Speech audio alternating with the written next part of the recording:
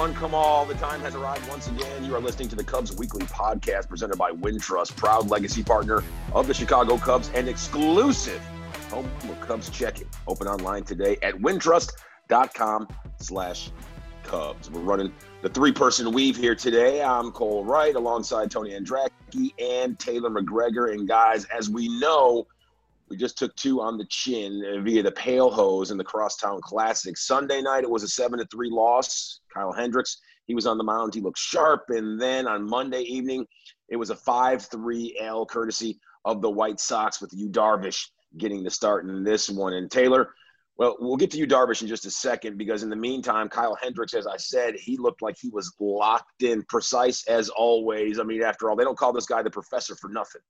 Yeah.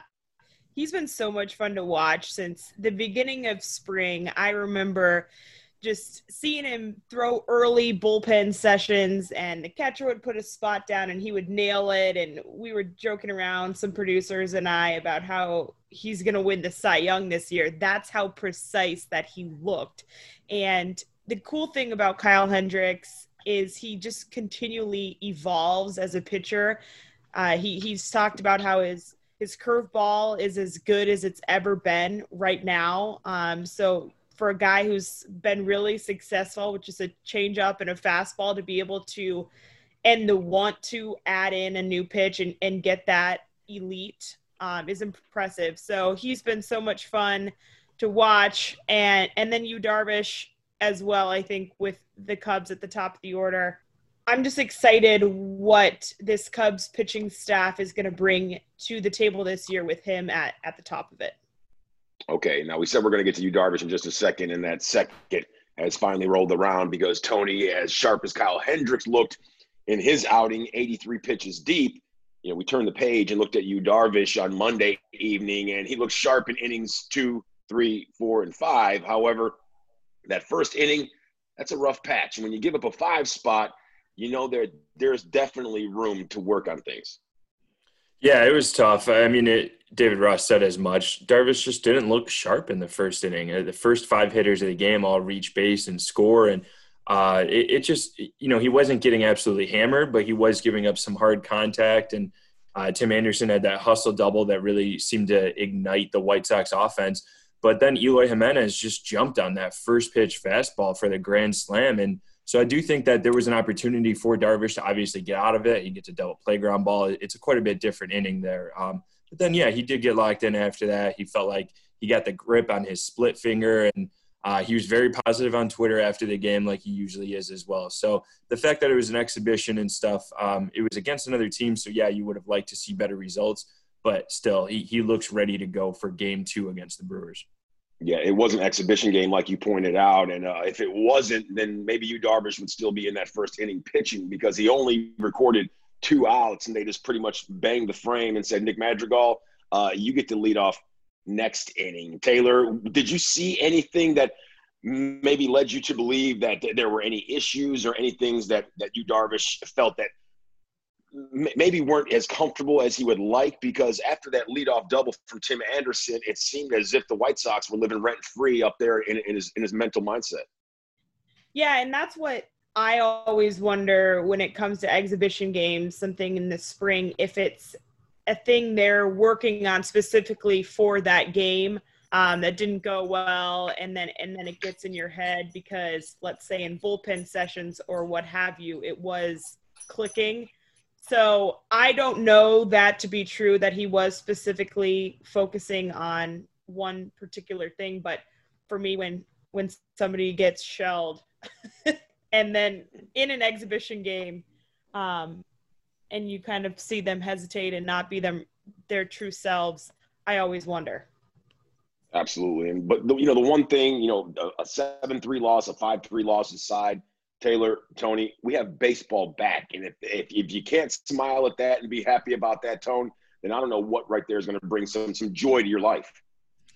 Yeah, no, this is great. And just to see the Cubs play at Wrigley Field, to play against another team, the inter-squad scrimmages were fun, but, I mean, they only go so far. By the end of it, guys are getting subbed out, and it's just different. So to know that there is real-life regular season baseball coming up this week, it's awesome. And And I'm excited too because like you kind of really like get into it. Like Tommy Hotovy was talking on Monday about it. Cubs play 17 games straight right out of the gate. So like you don't have Cubs baseball for 4+ months, and then you come back and you have like almost a full month of Cubs baseball every single day. It's going to be great. Yeah, 17 games straight. As I look at my schedule, when are those off days coming? Those back-to-back days? When the season is over with. That's exactly when those back-to-back off days. And Taylor, as you've been around the stadium, as everyone knows, there's no fans there. So I think everyone really wants to know how many foul balls and how many home runs have you collected at least to this point? None. I went and tried to find a foul ball the other day and couldn't find it. It was so embarrassing because you would think I would easily have found it. Yeah. And so I kind of gave up on myself thinking this is just not good. But there was a ball boy yesterday at Guaranteed Rate Field. So that was interesting to see. Maybe we could ask him how many he's collected. I mean, it might be, well, that was their first game there this year. So I was going to say maybe 100, but let's just say 20 maybe. Taylor, last night. I thought your ball hawking skills would be a little bit better, seeing that you were one of the bat girls at the University of Arkansas, and I know you guys you had to be on top of things there in Fayetteville. I mean, at Wrigley Field, at Guaranteed Rate, you think that you'd be springing all over some of these fouls? Especially because it was Dallas Keuchel and James McCann, two fellow Razorbacks last night. So turns out when I was a diamond doll, as we called it, just was not for me. I only lasted a year doing that, and I think there's a reason. So you were a quitter? Is that what you're saying, Taylor? I just found other interests. Let's put it that way. That's a good thing. And, I'm sure we're going to see plenty of foul balls and home runs just bang around the ballparks there. And they're just going to be lonely as they sit and find their way around that park. And there's going to be no one to pick them up and take them home. So maybe we could find something out. Maybe we could figure out some kind of raffle or somehow to get the fans involved when it comes to that. But, guys, we know that Kyle Hendricks and Yu Darvish, I mean, they're looking to do a 1 and 2 kind of performance every single time that they're out there. But we know that Tyler Chatwood, he's going to be in Game 3 versus Milwaukee. And I think that's going to be the real sticking point for this rotation, Tony, because Tyler Chatwood, I'm not saying that he's the unknown, but we've seen Kyle Hendricks. We've seen Yu Darvish. We're going to see Jon Lester. And it just really comes down to, Alec Mills, him going out there and doing what he needs to do, and Jose Quintana. But right now, Tyler Chatwood, I'm not saying that he's the X factor, but he is somewhat of that unknown guy that we haven't seen a whole bunch out of, and we're looking for big things this season. Yeah, I agree with you 100%. I think Chatwood is the X factor of maybe the entire pitching staff of this team. He was probably going to make the rotation in Arizona in spring training 1.0 anyways. But now with Jose Quintana hurt and the fact that Jon Lester was saving bullets during the shutdown and isn't built up the way he wanted to be, or the way they would have wanted at the original start of a season, Chatwood's the number 3 guy as of right now for the finale against the Brewers. And if you continue to go on, like we mentioned, 17 straight games to start, you're not going to have off days where you can skip and change up the rotation much. So it's going to be Hendricks, Darvish, Chatwood, assuming they all stay healthy. And the Cubs keep saying that they expect big things. They love where Chatwood's at. They really felt like he and Hendricks were the 2 guys who they kept their feel. They were throwing a lot during the shutdown. They kept their mechanics in line. So Ross has been touting Chatwood for the entire summer camp and really since spring training. And Tommy Hotovy's all in too. So look for a big season from the Cubs' perspective from Chatwood. Yeah, and Tyler Chatwood, if he's going to be the X factor when it comes to the starting rotation, I think the second X factor or X factor B would be the bullpen, because the bullpen, they look good on Monday night. James Norwood, Ryan Tepera. I mean, we saw Jeremy Jeffress. We saw him come out. Even Jarrell Cotton on Sunday night, he came out his first time out and things didn't go so well. But then when he came back out again for his second appearance in that game, looked to tighten things up and right the ship. Yeah, that's the big question mark that everybody's been saying since spring training 1.0, when everything before this pandemic hit, because there's just not a lot of familiarity with these names. And people say this is the X factor, but to me, there's no X factor when it comes to stuff. I mean, you look at the guys in the bullpen, and a lot of them have really good stuff. Some of the guys, it's kind of honing that in, and maybe it's a command or control issue. Or some of them, it's just being able to prove what they have at the big league level because they haven't had the chance to do that before.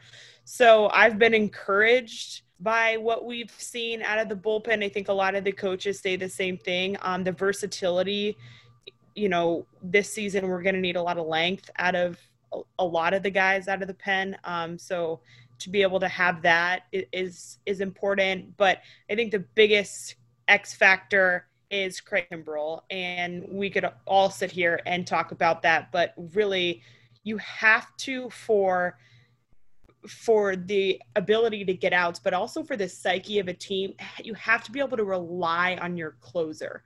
And if he's inconsistent, I think the biggest hardship that provides is it's just a mental it's tough mentally for the players because that you could have a great game and all of a sudden you're in the ninth inning and you don't trust your closer. It's really challenging for them.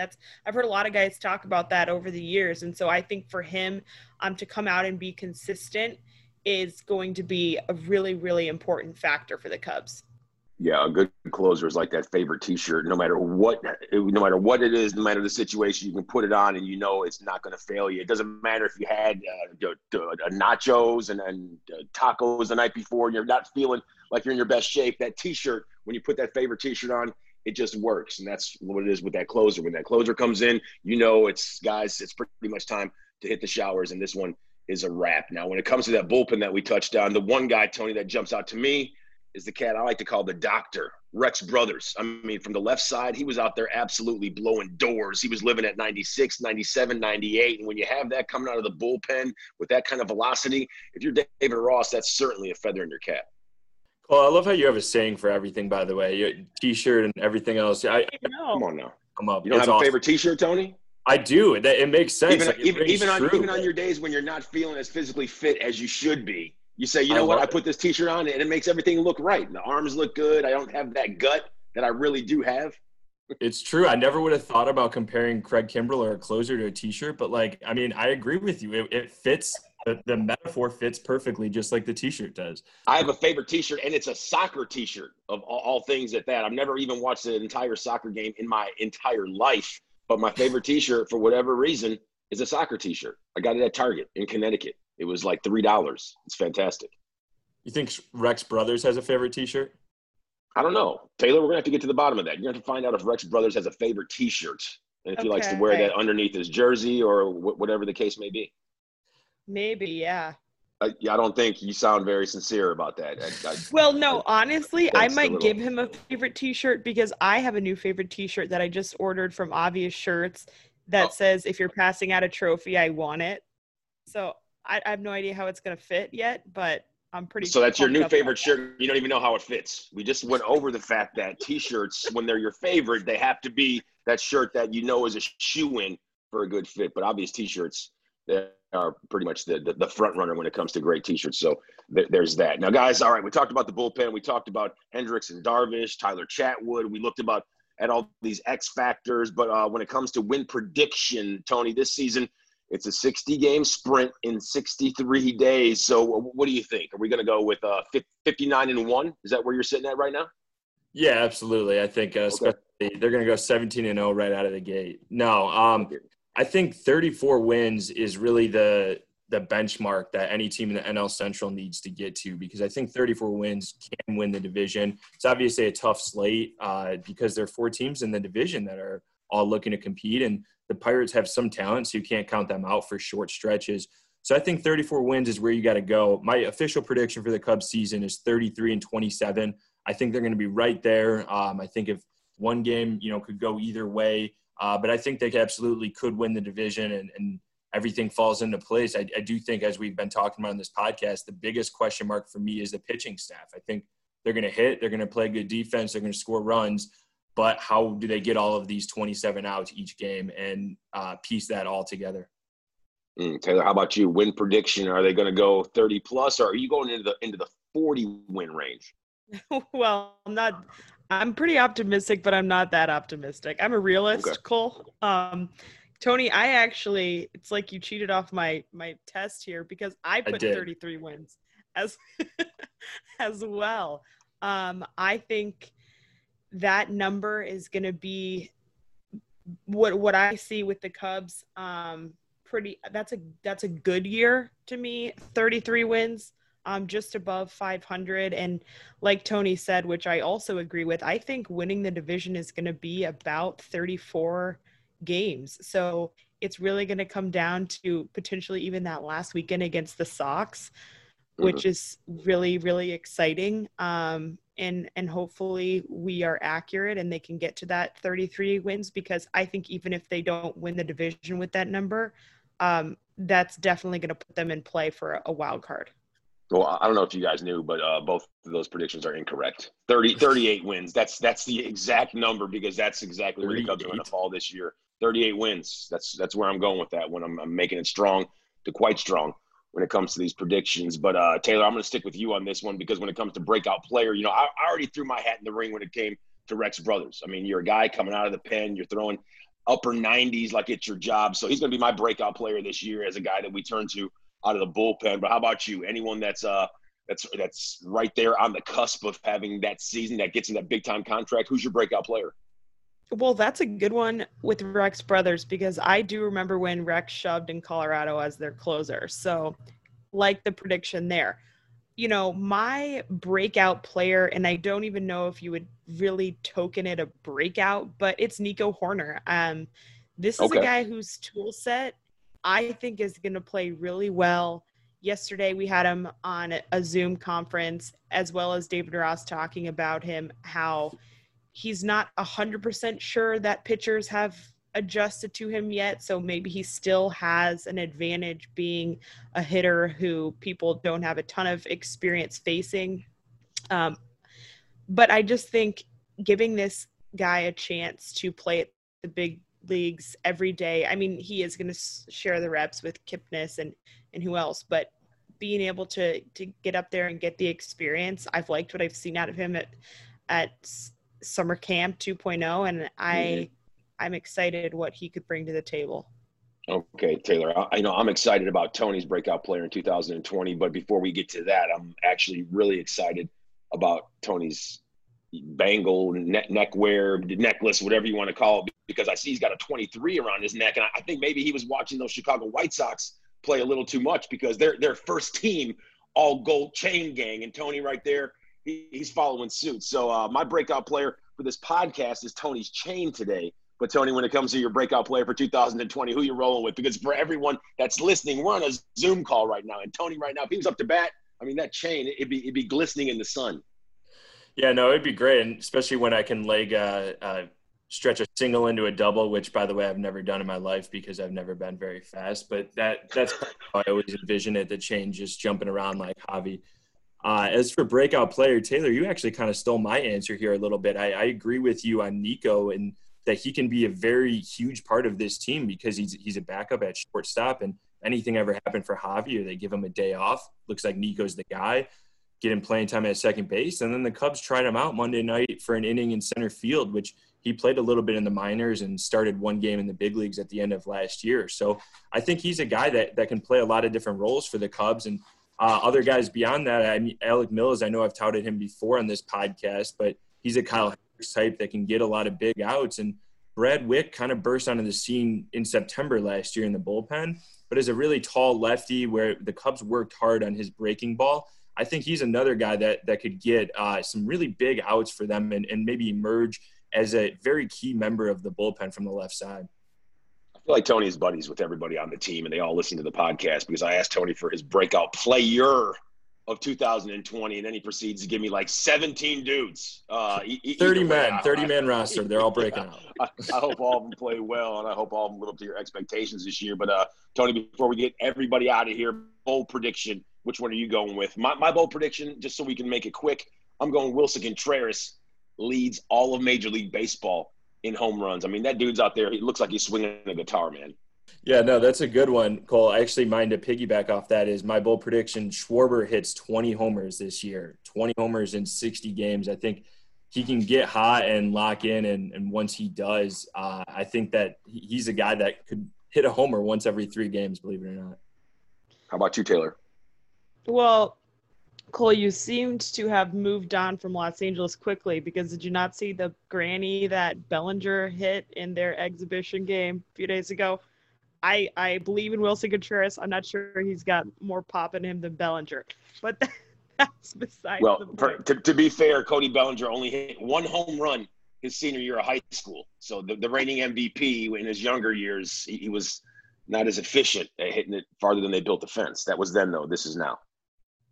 Yeah, that's the key phrase there. That was then, this is now. Because what did he finish with last year? 50?